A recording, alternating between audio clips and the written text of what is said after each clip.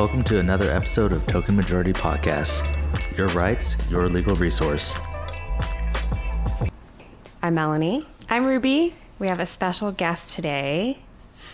His name is Dan Lawrence. That's my name. He's an attorney, another strip matter attorney. And we're here to talk about the January 6th hearings. Yeah, so approximately every 2 weeks, the entire law firm gets on a call to just check in and see how everyone's doing, like in their personal lives. It's like, what did you do for fun this weekend? And this week, Dan was like, ranting. Yeah, he got on his soapbox and he stayed there. And so we invited him here to continue what he had to say. You know, most of the people here on your podcast are, shall we say, a little bit younger than I am. And I did live through the 1970s, and I did live through Watergate. I'm so exhausted about hearing of Donald Trump that I don't even really know very much about the January 6th riots. Well, in terms of background, let me give. I like to talk about myself, so I'm going to talk about myself a little bit, so you know who I am. I was raised by a professor who spent his entire career studying and teaching about fascism, particularly in World War II. My mother was a World War II refugee and did not meet her father until she was 6 years old because he'd been a prisoner of war. What I learned is that fascism comes slowly. It does not suddenly drop on your doorstep until it does. But there's a lot that goes on before that, and there's a pattern in history. Those realities are conveniently ignored, and so the myth we tell ourselves is that fascism is over, nobody's a Nazi, nobody can be one anymore, and nobody is going to do anything to America that is going to somehow trick the American people into believing that they are doing something good for the country when in fact they're doing something very, very bad. I then, when I became married into an extremely political family with a long, well-known political history. My father-in-law ran for president of the United States twice. And his name is Bill Clinton? No, no. Scoop Jackson. Oh, the cool. Senator from Washington. That's all background. And in terms of the background of the events, I think most people know that the day that Congress was set to certify the results of the presidential election, a group of people who looked like they were coming to express support for Donald Trump, somehow somebody decided to break into the Capitol, and a lot of bad things happened, including one of them being shot by a Capitol police officer and killed. So now we're a year and a half later, Dan, and the committee hearings just started last week. Why did it take so long? It took a long time because, like any good lawyers, they were developing their case. They were interviewing witnesses. They were videotaping those interviews. They were getting their hands on and reading many, many documents. Mm-hmm. I've heard people say that, for every hour that you spend in court, some people spend 100 hours getting ready. Now, who was on the committee? Who was appointed? Well, I can't recite the names of all the people on the committee, unfortunately. Was it bipartisan, though? It is a bipartisan committee, although some Republicans think it's not. But and does Trump get like a defense attorney? No. This is the one thing I think that concerns me a little, is that because of the need to have I'm going to put it in my words, a rational procession through the evidence and not turn it into a circus, there is no Trump representative on the panel. However, major players in the Trump administration are witnesses. Right. Those witnesses are, of necessity, the most credible. Mm-hmm. You're talking about people like Bill Barr? Yeah, the former Attorney General Bill Barr, the president's daughter Ivanka Trump. Yeah. The president's campaign chief. Sean Hannity is a big player in this too, isn't he? He is. What really the committee hearings hit me in the face with was kind of this thought that dictators hate this one simple trick, right? We've all seen that clickbait kind of thing on social media. And what is the one simple trick? The one simple trick is paying attention to the facts. What this committee is doing is what a trial does. It marshals all of the back and forth, the he said, she said, they said stuff, right? And it's the beauty of this process of bringing the facts to bear, the undeniable, uncontestable facts. So who in this committee is making decisions about what evidence, what are facts and what can be heard and not heard?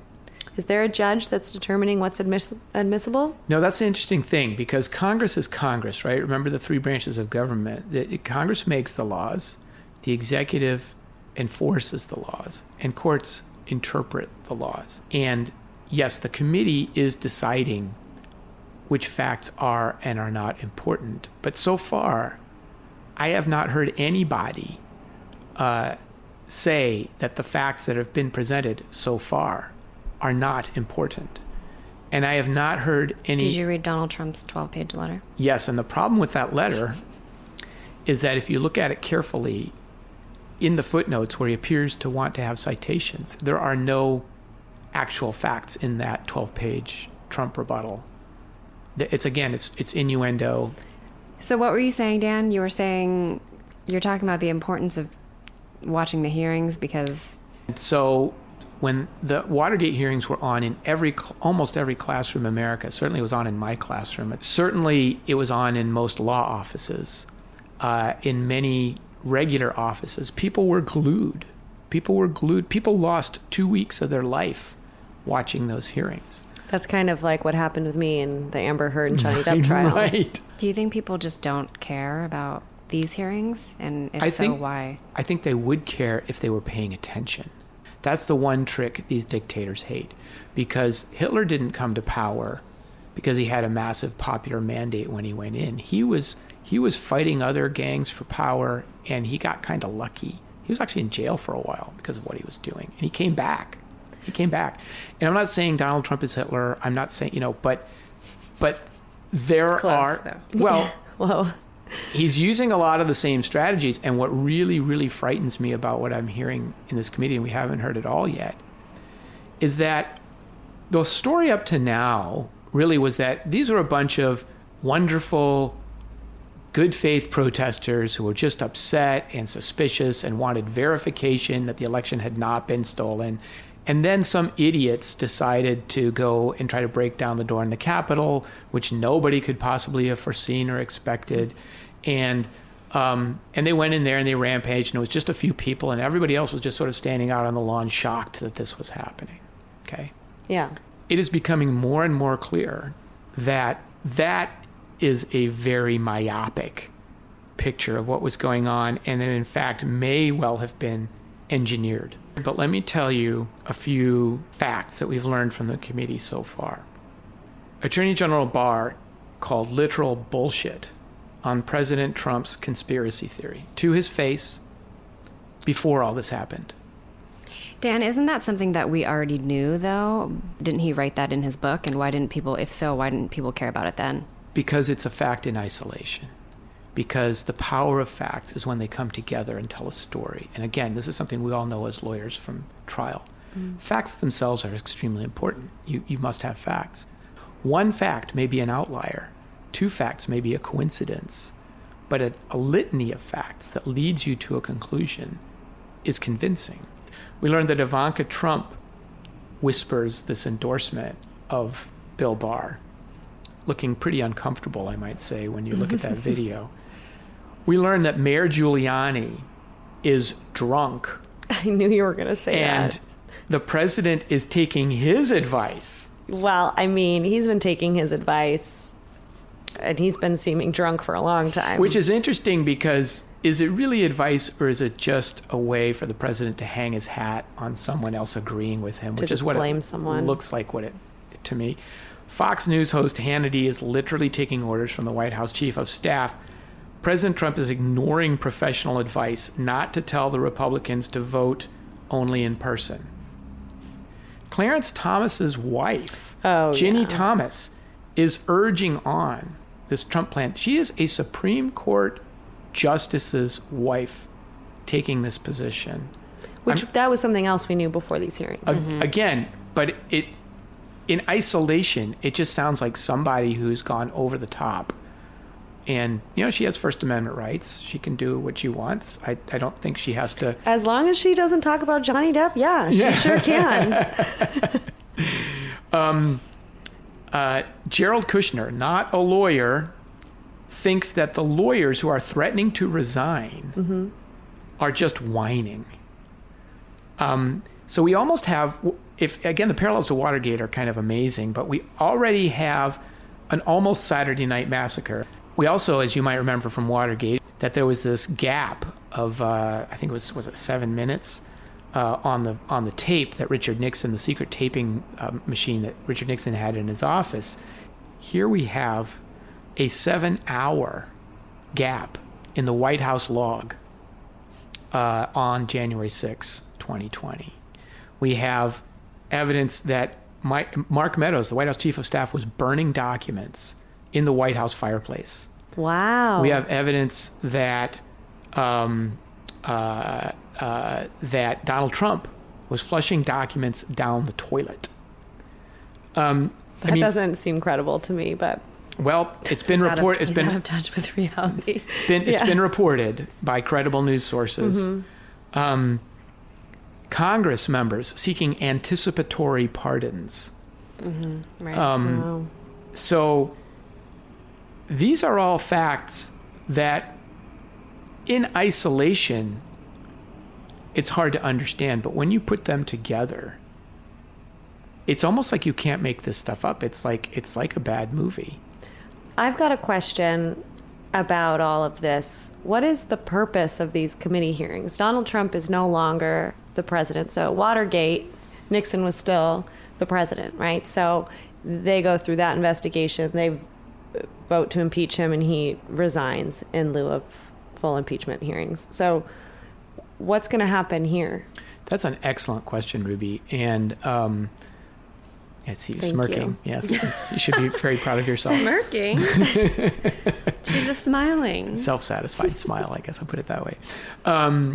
In both cases, and particularly here, the purpose of the hearing is to do what American government does, which is to have its government be transparent with the American people about what is really going on. And this is why we have checks and balances. I mean, obviously it can't result in Donald Trump resigning. He's already not president. Whether that will result either in as a legal matter or a practical matter in him not running again is an interesting question to which we do not know the answer. But Is there a mechanism to prevent a person from running for president? I think he was convicted of a felony. I think that's a problem okay. for him. Yeah. And that's now, believe it or not, being seriously discussed, which is something that seemed beyond discussion for so long. Whether that's a good idea or not, I frankly don't know. Richard Nixon basically sanctioned a spying operation, a burglary designed to try to find out what was going on in his opponent's office, right?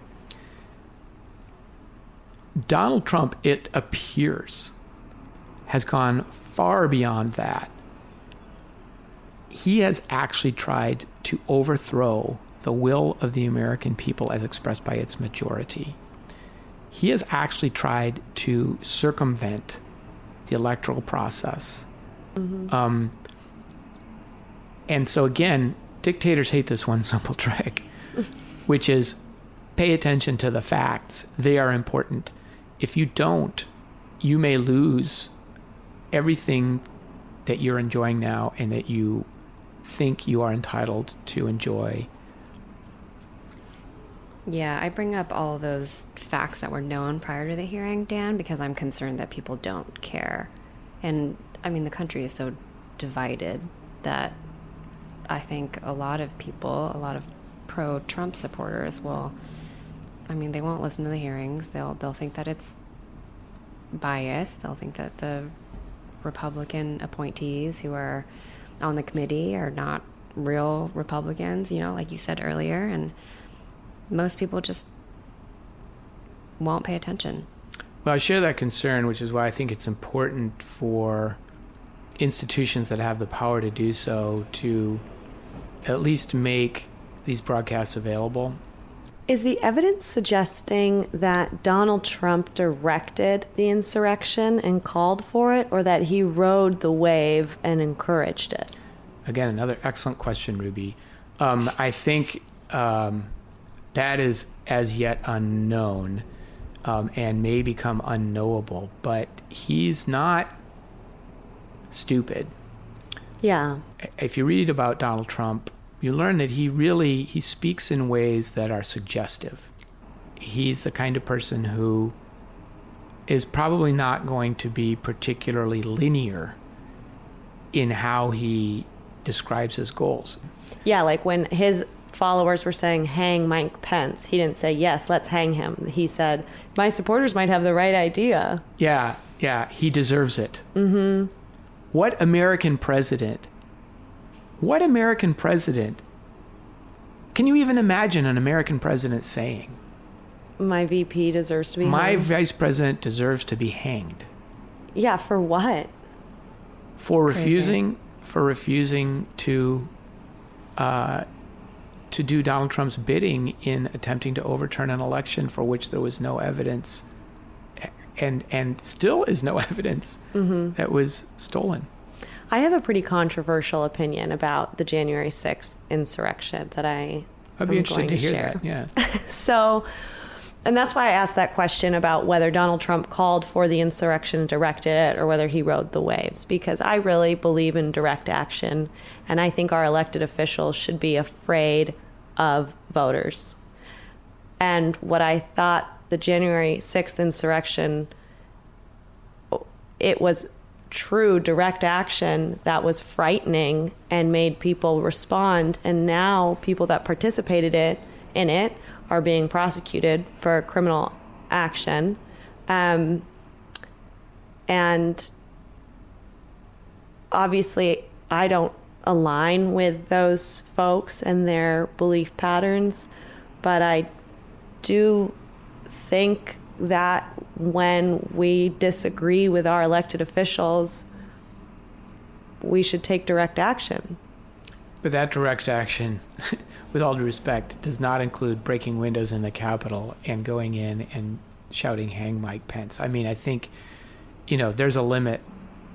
The analogy I guess I have in my mind is when we go to a football game, we're kind of on one side or the other, right? You're rooting for the Seahawks, you're rooting for the 49ers or whatever, right? I mean, you kind of pick your side. And we all know that that's the reality of sport, and that's the reality of tribalism. But we also have a common agreement, and none of us is going to feel good if we know, based on what we saw in the game, that we lost the game, but then someone went behind the scoreboard and changed the score so that our score was higher than the opposing team's score. Oh, I disagree. Well, I think a lot of people cheat to win, and they're happy with their cheated win. Everyone cheats, and people are fine with cheating. I think that's optimistic. I don't think grown-ups cheat. I don't think lawyers should cheat. And I don't think presidents of the United States should cheat. I don't think no one should cheat, but realistically, a lot of people cheat, and a lot of people don't. That doesn't make it okay.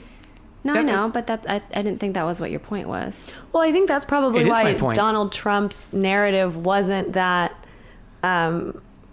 His narrative was that he had more votes, actually, but that they had swamped him with fake votes.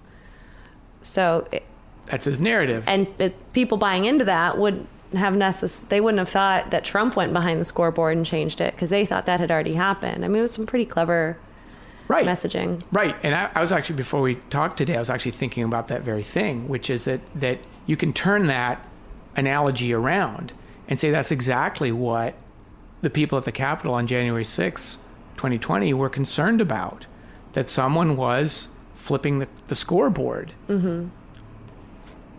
Melanie, what do you think? I don't think people care about the truth. That's kind of an amazing thing for a lawyer to say. Why? You have to believe in a truth-finding process, and to cynically believe that nobody cares about it. I don't think nobody cares about it. I think You think a critical mass some don't people. care? I think a critical mass doesn't care. I've not seen anything on social media about the hearings, really. Well, you can get on the Reddit politics thread and you'll see that. Yeah, Reddit is a different kind of social media. It's not Instagram. There's nobody TikToking about the January 6th committee. I don't Yeah, and I think, that's how a lot of people get. I mean, I see a lot of news on social media, but I'm not seeing clips from this committee hearing. I think the problem is that everyone who hated Trump before the January 6th insurrection still hates Trump. They don't think that. I mean, I'm not sure that they feel any differently about Trump after these hearings. And the people who supported Trump, I don't think they've heard any evidence to turn against Trump. There isn't any evidence that Donald Trump demanded that people go to the Capitol. I mean, he's steadfast in his belief that he thought that the election was rigged, and he has a First Amendment right to. But you don't have to publish that. You don't have to demand that people go to the Capitol. You can say, well, but that's it's the going to be issue. wild, right? That's what he said. Come on January 6th. It's going to be wild. Yeah, you but you his supporters are not going to blame him when he which is just voiced his opinion and allowed for people to do whatever they want to do. There are just two sides of pro-Trump and non-pro-Trump Yeah, that but are Melanie- going to not, that their opinions are, I just don't think that their opinions are going to change as a result of these I hearings. don't think pro-Trump people are all completely irrational. And I think a lot of them are rule followers. I No, think a it's lot of them not about- believe in the rule of law. And so if you can make a case, which I think is what the committee is doing, and certainly if you talk to Liz Cheney, she would tell you, and she is telling you if you watch her, that there is a line, even within the people who believe in Trump, there is a line even they don't want him to cross, some of them. I certainly hope that there is a part, that the right half, if you will, of the American political spectrum has enough people in it that can recognize that a crime is a crime if one has been committed, that there is such a thing as treason and it can be committed.